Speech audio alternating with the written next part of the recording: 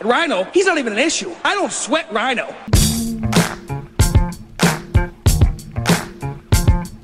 Rhino's got him set up on the rope right here. People, are you ready? Let's start the show. Perfectly placed kick by Rhino. Don't worry about the present day. You can't stop us now. Calling out to all area crew. Easy payday for Rhino tonight. Calling out to all area crew. We gon' Rhino! Calling out to all area crew. We gon' make. Hey, when it comes to money, Rhino's not messing around. Calling out to all area crew. We gon' make. Rhino, very good. He is. Welcome back to another edition of the Rhino Wrestling Review. I am your host, Dan Rhino, brought to you, of course, by our friends at ProWrestling.com. It has been a while since we've spoken, since we've been able to gather here together on the Rhino Wrestling Review, but hopefully you've been keeping tabs on me and my buddy Dougie Wrestling and also Mr. Main Event over on STF Underground, also available on ProWrestling.com and all podcast platforms. Every Friday it drops, like I said, on the aforementioned ProWrestling.com and wherever you get your podcasts. So we've been talking current stuff over on STF Underground. And I want to talk about a little bit of history on this episode and actually the next few episodes, because as I record this, it is March 2021, and March, of course, is Women's History Month. And for the next few episodes, we're going to be talking about the history of women in professional wrestling.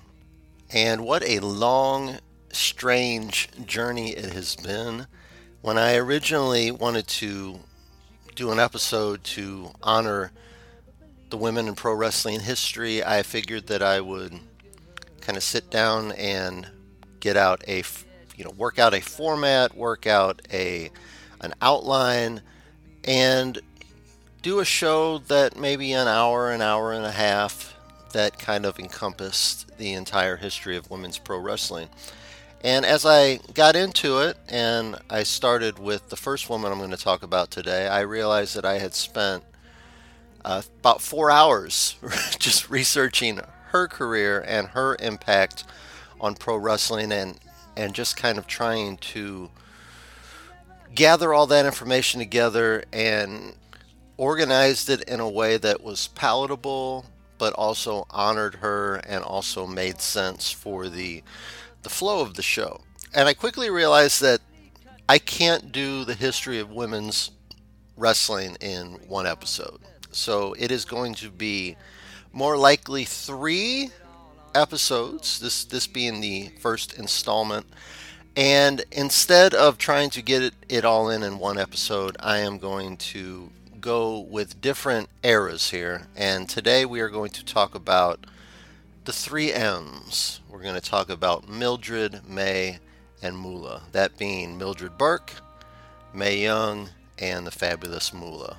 So I hope you guys enjoy this little journey that I'm going to take you on. I want to do these women justice. I want to honor them in a way that I feel like they deserve, and sometimes they get overlooked on their impact on how far women's pro wrestling has come to the point where we're main eventing major shows, main eventing television, main eventing pay-per-view, and us as pro wrestling fans are actively seeking out women's pro wrestling matches and women's pro wrestling feuds that we want to see.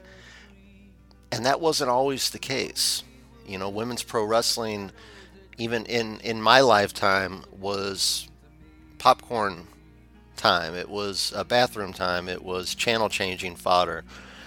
And that's unfortunate because we're seeing today to pardon a phrase, the evolution of women in pro wrestling and how great they can tell stories in the ring, how great of athletes they are, how engaging they are as personalities.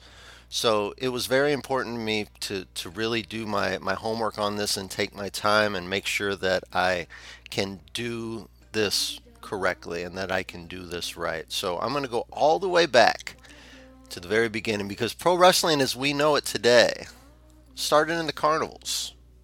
I mean, if you could beat the circus appointed wrestler or just avoid being pinned or submitted for a specific amount of time back in the carnival days, you won a prize.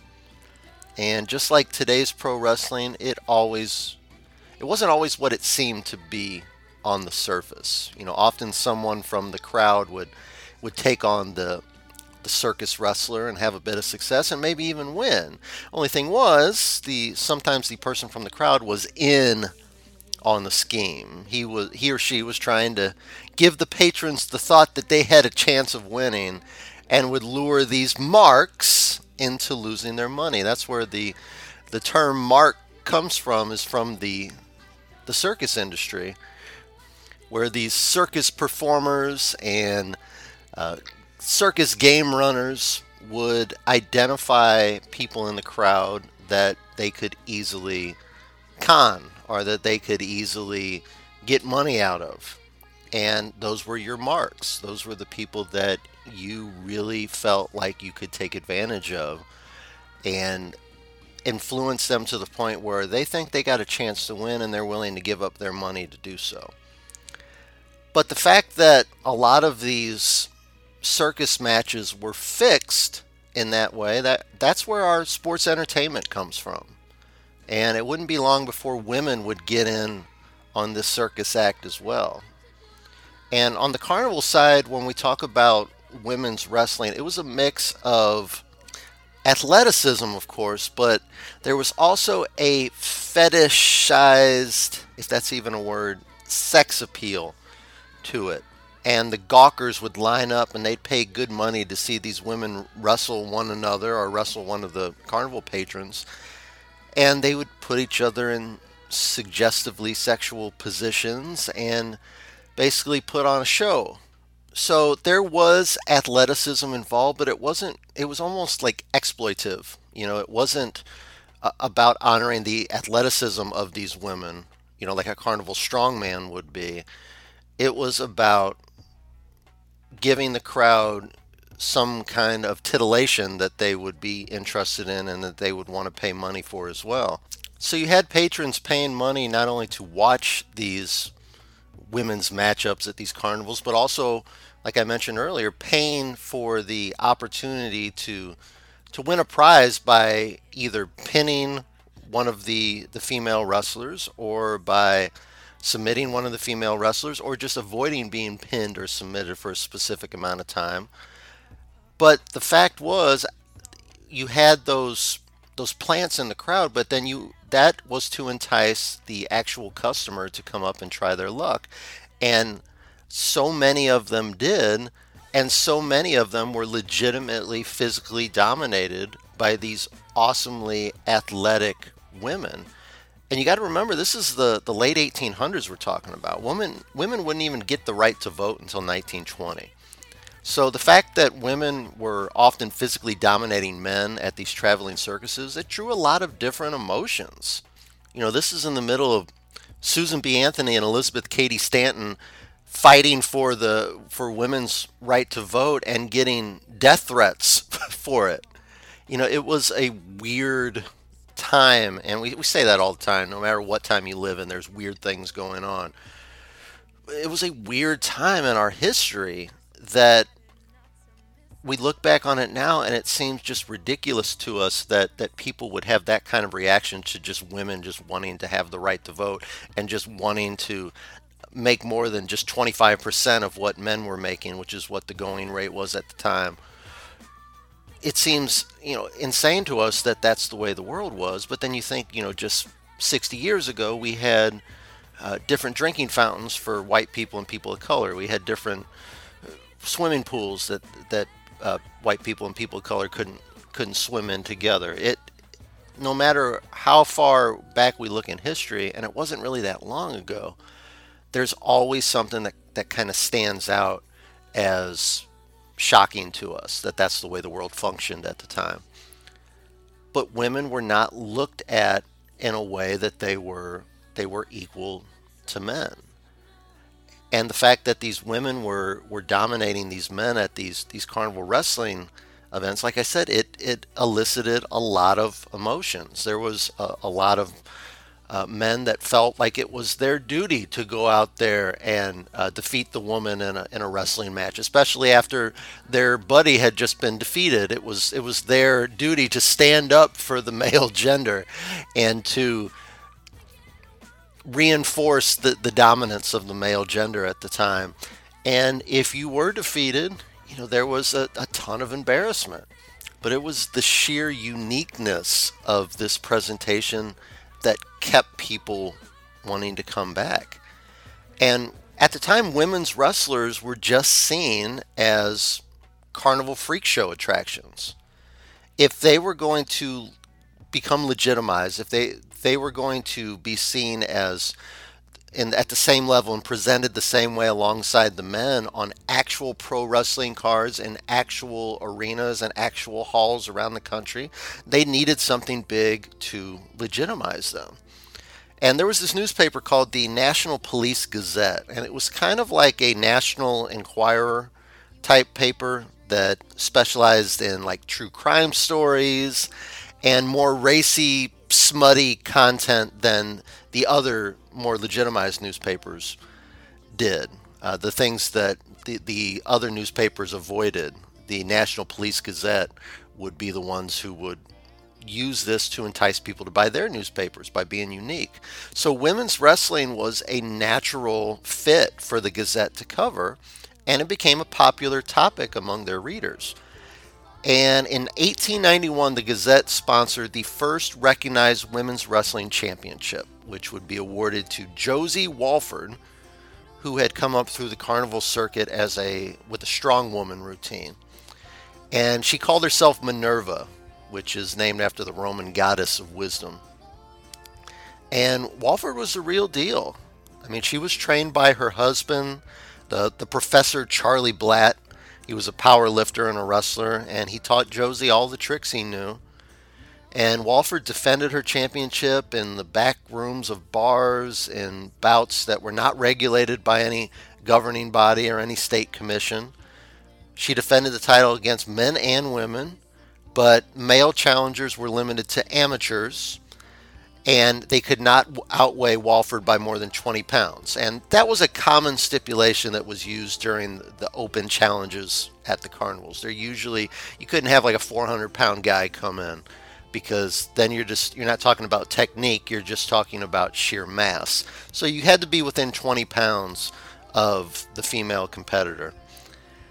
And records are really hard to find. I had a really difficult time finding out about the end of Minerva's career, but she seems to have given up the title around 1901, and that's when she went back to doing the feats of strength that she started her career in the carnivals until about 1910, and then unfortunately she passed away in 1923. But even with this little boost that she had given to the women's wrestling industry, women's wrestling was still not regulated by athletic commissions and still not presented in the big gyms and auditoriums alongside the men. It was still an under-the-radar backroom presentation. But women's wrestling wouldn't really start getting the mainstream appeal that it's built upon to get to where it is today without the first M that we're going to talk about, and that being Mildred Burke. So, set it up for you. It was 1932. Mildred Bliss was her real name, which is a great wrestling name, by the way. She was 17 years old, a single mother, a waitress at a restaurant on an Indian reservation in New Mexico, and just wanted to get out any way she could. And she eventually did this because back then, a lot of the ways for women to advance was to get married, unfortunately. To find a husband who had money, and maybe you could use that to build a better life for yourself, to expand your life to a better level. But it was often just about survival. There was so many marriages that were made out of necessity rather than out of love. And Mildred ended up marrying a man named Joseph Schaefer, a man nearly twice her age. And it would be Schaefer who took Mildred to her first wrestling show where she fell in love with the sport and decided that this is going to be my path. This is what I want to do with my life. And of course, her husband laughed off her dream, got Mildred pregnant again, and left. So Mildred moved back in with her mother and started waitressing again, this time in Kansas City at a diner owned by her mother. And it would be a couple years later in 1934 when she met Billy Wolf, a former wrestler who had actually left his wife years before to run off with a female wrestler named Barbara Ware. And they would do the small show and circus circuit with Barbara taking on challengers from the audience. But it would be in these meetings at the diner that a romance would form between Mildred and Billy Wolf. And after Mildred gave birth to her child that she had had with her previous husband, she begged Billy for the opportunity to train. And Billy Wolf eventually caved in and gave it to her. And I found a quote that Billy Wolf said, quote, "I hired a kid and paid him $25 to get into the ring with Mildred. I said to him, you give it to her so good that she'll never come around here bothering us again. Well, this little boy gets into the ring and does his level best, but she knocks him out so fast that it leaves me thinking that maybe she's got something that I didn't see before." Unquote. So Mildred left her mom against her mom's wishes, took her kid. Billy Wolf dumped his current traveling attraction, Barbara Ware. You see a pattern here with this guy? Was married, left his wife for a wrestler, leaving his wife for a new prospective wrestler. You're going to see this pop up a lot when we talk about the character of Billy Wolf in this story. But he took Mildred on the road as his new attraction. So unfortunately, Mildred's mom ended up having to sell her diner since she didn't have Mildred's help. And when this happened, Billy Wolf was hoping to get his hands on some of that cash from the sale. Well, when Mildred said she wasn't involved in the sale of the diner, she got her first taste of Billy Wolf's bad side, as he said he wouldn't marry Mildred for 1 year, essentially making her audition, giving her a 1-year audition for the right to be his wife. I think the theme that you're going to see pop up here is that Billy Wolf was a huge piece of crap. He cheated on Mildred, he beat her infant son, and Mildred Bliss was kind of stuck in this bad relationship because she didn't have a lot of options as far as jobs, as far as money, as far as security. And most of all, if she wanted to follow her dream, she needed to stay with Billy Wolf. That was the only way that she was going to have a chance to be able to follow her dream because of his promotions. So Mildred knew she didn't have the contacts. She knew she didn't have the experience to land bookings without Billy Wolf. So despite all this, Mildred Burke she's working the carnival circuit. She's taking on all comers. They're offering $25 to anyone who can beat her by pin or submission. And like I said, men had to be within 20 pounds of her weight, which was 115 pounds. And each contest had a 10-minute time limit. And Billy Wolf was like the Flavor Flav hype man, ticket seller, hyping up the crowd to take a chance at Mildred. And this was around the time that Mildred Bliss officially became Mildred Burke, which was, the name change was rumored to be because Billy wanted to make Mildred sound more Irish in order to appeal to a large section of the carnival clientele. So after the summer carnival season was over, Billy Wolf and Mildred tried to cross over into the arena wrestling scene that was controlled by men's wrestling. But it was very tough to find matchups for her because matches between male and female wrestlers were still outlawed in most of the country, and there were very few credible female wrestlers as challengers. So Billy Wolf started taking out ads in newspapers, open challenges in select cities for men to wrestle Mildred. And it had to be in select cities because, like I said, in most of the country, matches between men and women were outlawed. But even then, by taking out ads, opponents were tough to find because, kind of like we mentioned before, it's a no-win situation for them. It's especially embarrassing if they lost. But Mildred Burke was becoming such a draw. She was starting to draw big crowds. And this is even around the time when interest in the men's side of pro wrestling was starting to drop. And Mildred Burke was starting to fill that void and have a lot of success. But the big feud that put Mildred Burke and women's wrestling on the map was her showdowns with Clara Mortensen. And they traveled all around the Southeast and the Midwest. And Mortensen would be the one that would go over. She would be the one that would win these worked bouts because she had been on the wrestling scene for a lot longer. So this is where the sports entertainment side came in, where Mildred's not legitimately trying to pin men and women at these carnival shows. We get into the sports entertainment side, and the endings are worked. The endings are predetermined.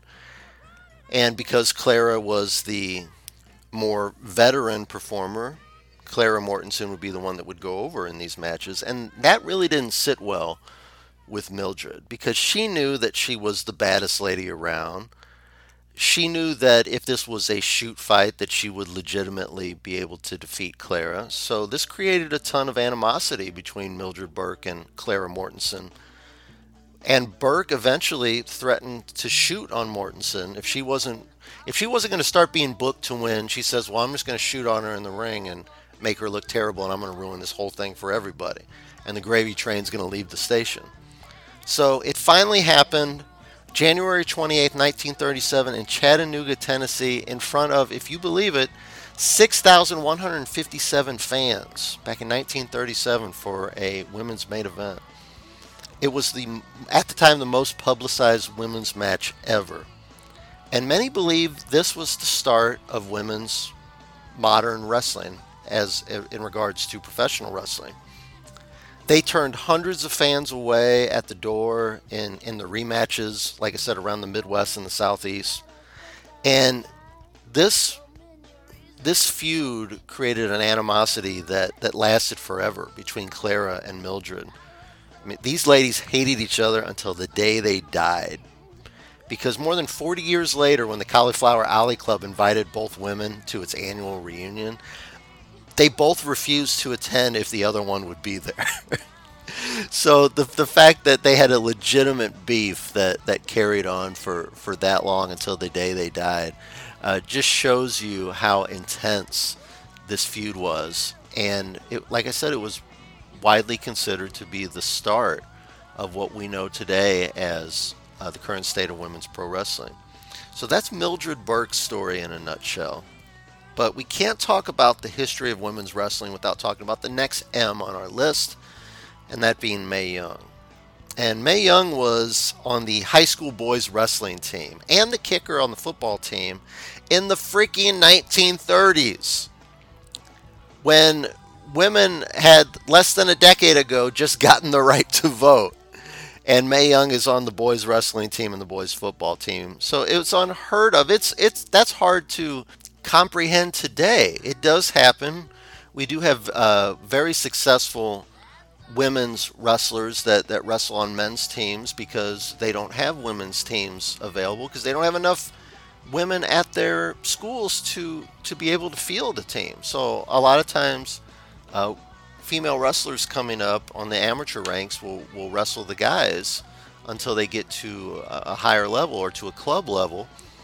And every once in a while you'll see a story about a high school or college student who is on the boys football team because there is no girls football team.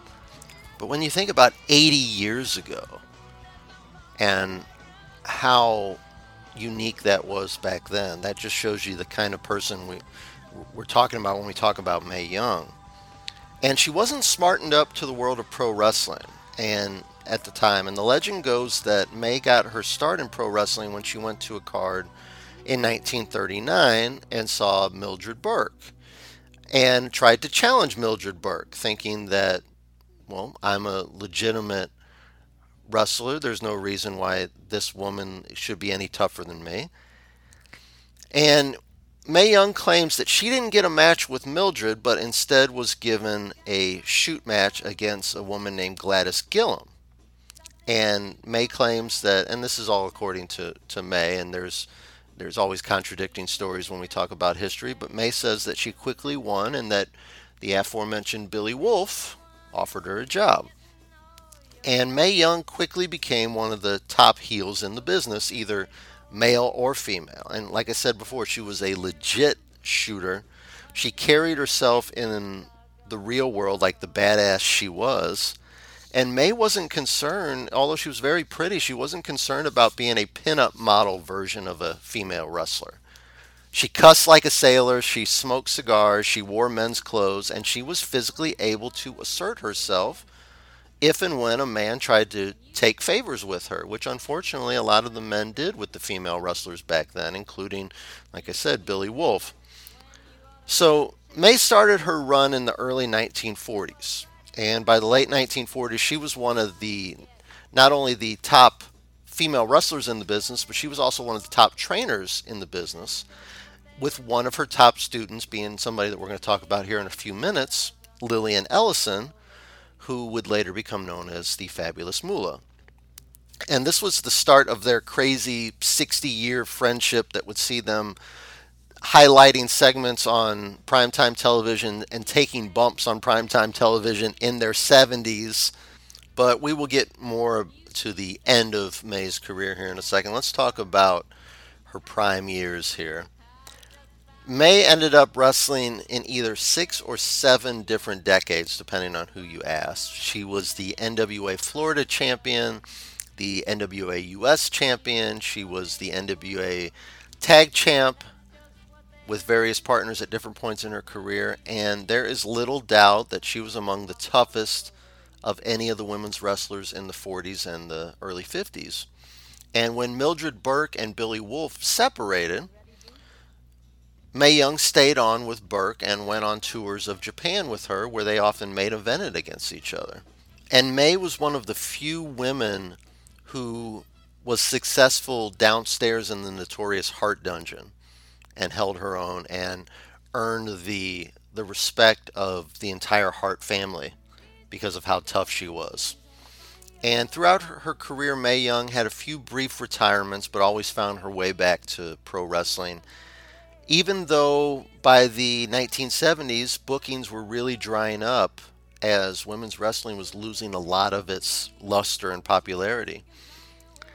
But Mae Young was introduced to a new generation of wrestling fans in 1999 when she and Moolah got involved in an angle with Jeff Jarrett on SmackDown. And Jeff at the time was feuding with Chyna and doing this I'm a huge misogynist, asshole to women character. And the segment ended up with Jeff inviting Moolah and Mae into the ring and busting a guitar over Moolah's head and putting Mae in a spinning toe hold. And this was the start of Mae and Moolah doing comedy bits and athletic bits for the WWF at the time. And Mae getting into some of the craziest angles and spots ever seen in wrestling. Mae got stripped down to her bra and panties at 76 years old in a handicapped evening gown match against Ivory in 1999. Mae Young won the Miss Royal Rumble bikini contest at the 2000 Royal Rumble and took a couple of horrific power bombs from the Dudleys, one off the top rope through a table and the other off the entrance stage through a table. And Bubba Ray Dudley claims that Mae said, quote, "Hey, hotshot, if you're going to slam me, you slam me like one of the boys," unquote. And we cannot forget that Mae Young also did an infamous angle where she announced that she was pregnant at the age of 77 with Mark Henry's baby and later gave birth to a rubber prosthetic hand on television. Those are real words that just came out of my mouth. Mae was inducted into the Pro Wrestling Hall of Fame in 2004, the WWE Hall of Fame in 2008, and when Mae passed at the age of 90, Vince McMahon said, quote, "There will never be another Mae Young. Her longevity in sports entertainment may never be matched, and I will forever be grateful for all her contributions to the industry," unquote. And without Mae's training And without her connections to Vince McMahon, we may never have been exposed to the final M that we're going to talk about on this episode, that being Moolah, the fabulous Moolah. For over 30 years, Moolah was the premier attraction in women's wrestling. She had a ridiculously long and successful run as the top draw in women's wrestling. And it was when a teenage Moolah was in the front row watching a Mildred Burke match that she knew she wanted to become a wrestler. You see how it all kind of filters back to Mildred Burke, which I think is really cool. But her father said it was no profession for a lady. So a teenage Moolah ended up eloping with a man named Walter Carroll, and she had a daughter.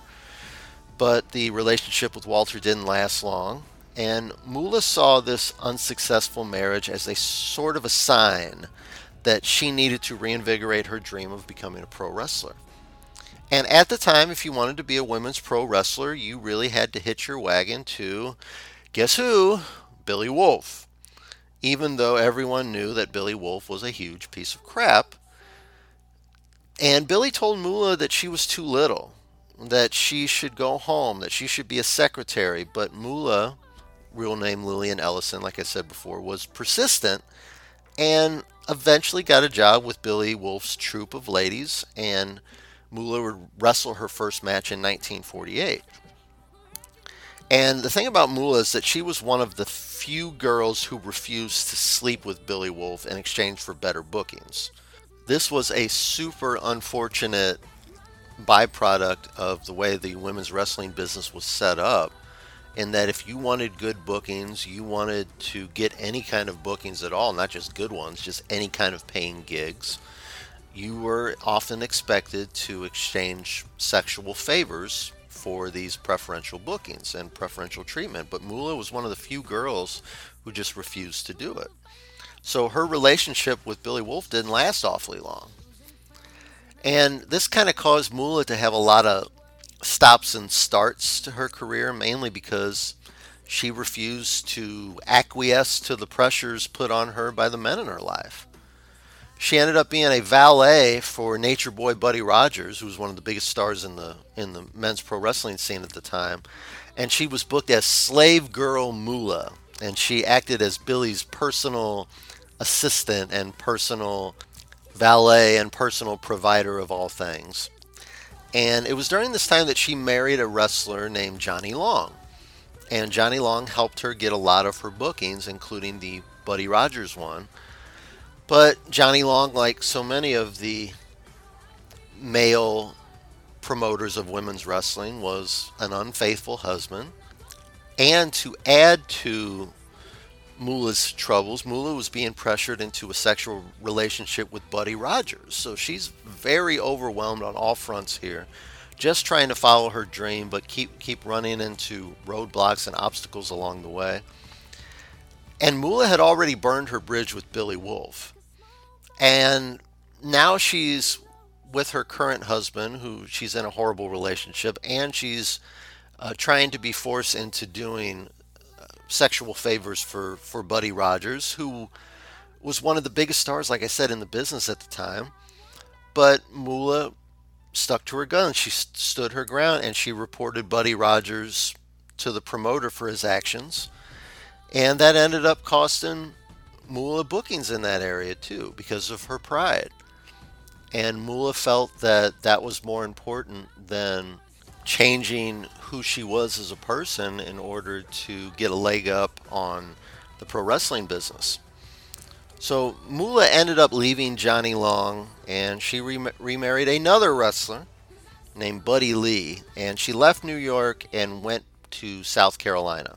And this is where Moolah, it ends up being a mixed bag for her career, because she ends up starting the most successful, probably the most successful run in women's wrestling history.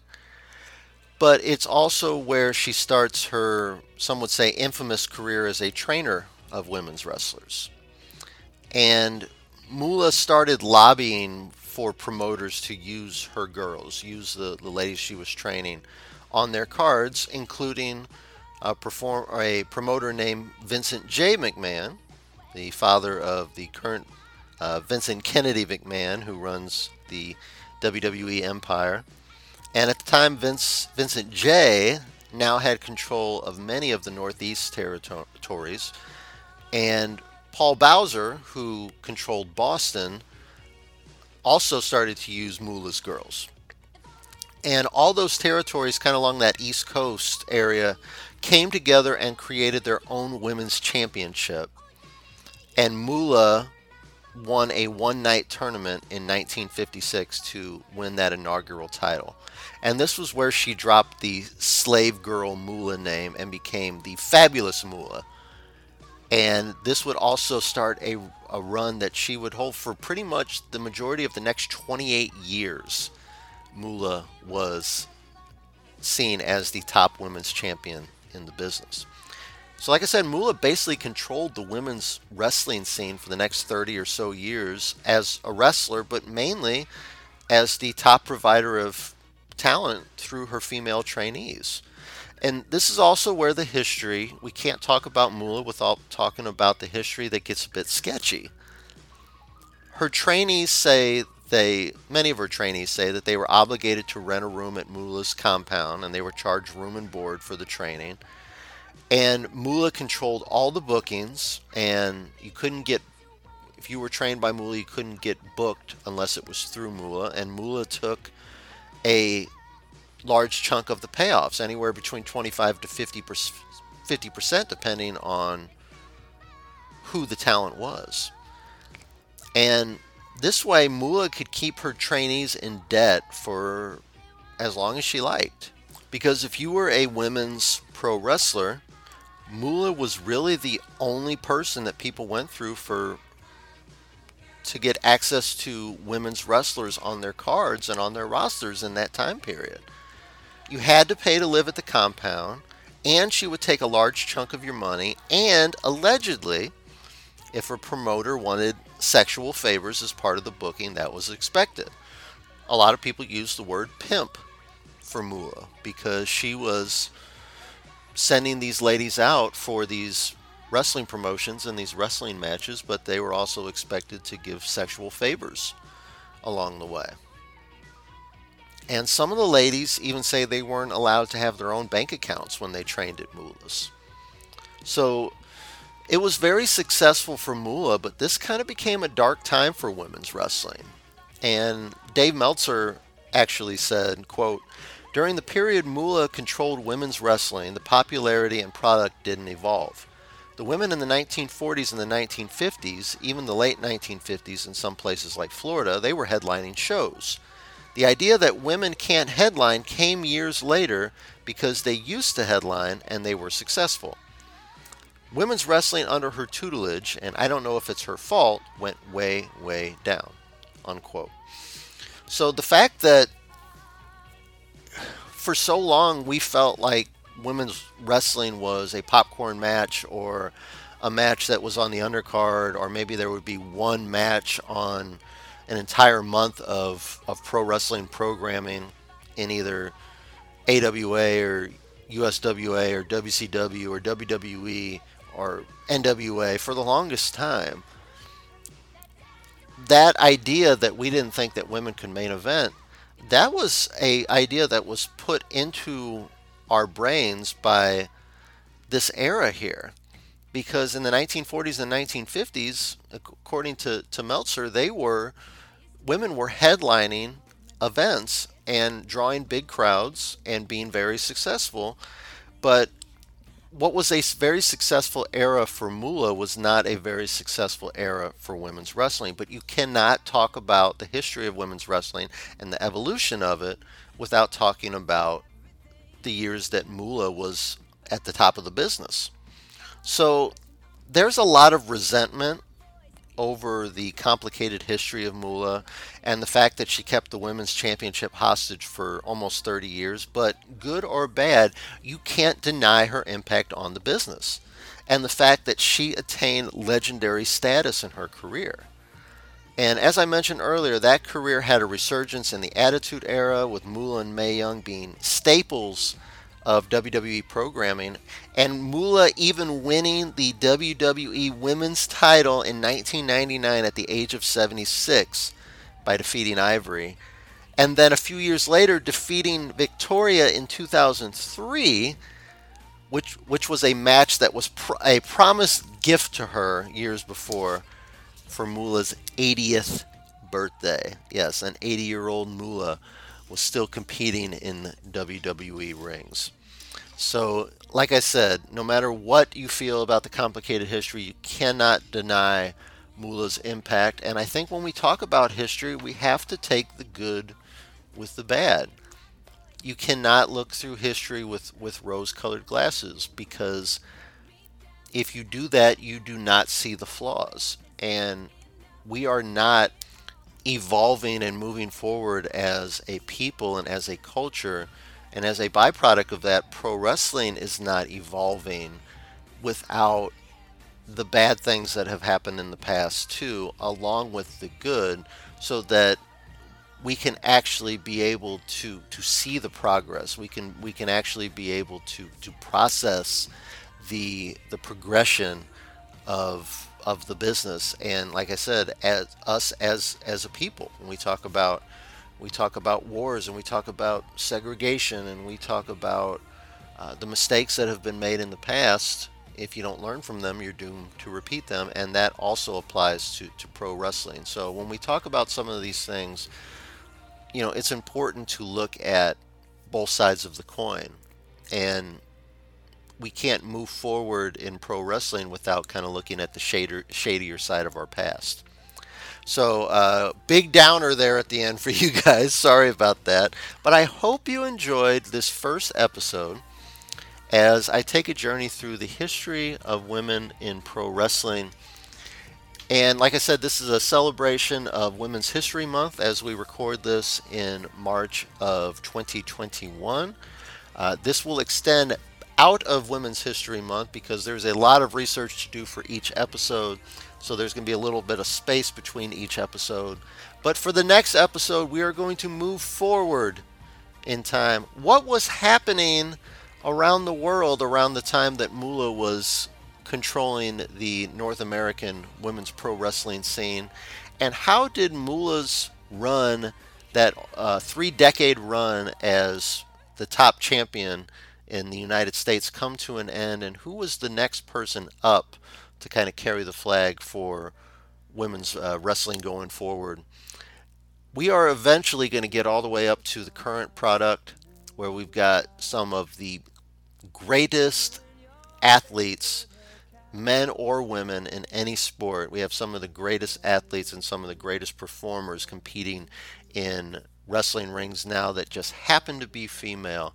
And we are going to eventually celebrate all of them throughout history as we go forward with these next few episodes on the Rhino Wrestling Review, brought to you by our friends at ProWrestling.com, as we explore the history of women's pro wrestling in celebration of Women's History Month. If you are enjoying the show, please leave us a 5-star review on whatever podcast platform you are using. Also, check us out on ProWrestling.com and check out all the other awesome news and notes and interviews that are on ProWrestling.com, including our buddy Doug E. Wrestling over at the STF Underground podcast, which drops every Friday on ProWrestling.com with a lot more regularity than this show. But it is a different show.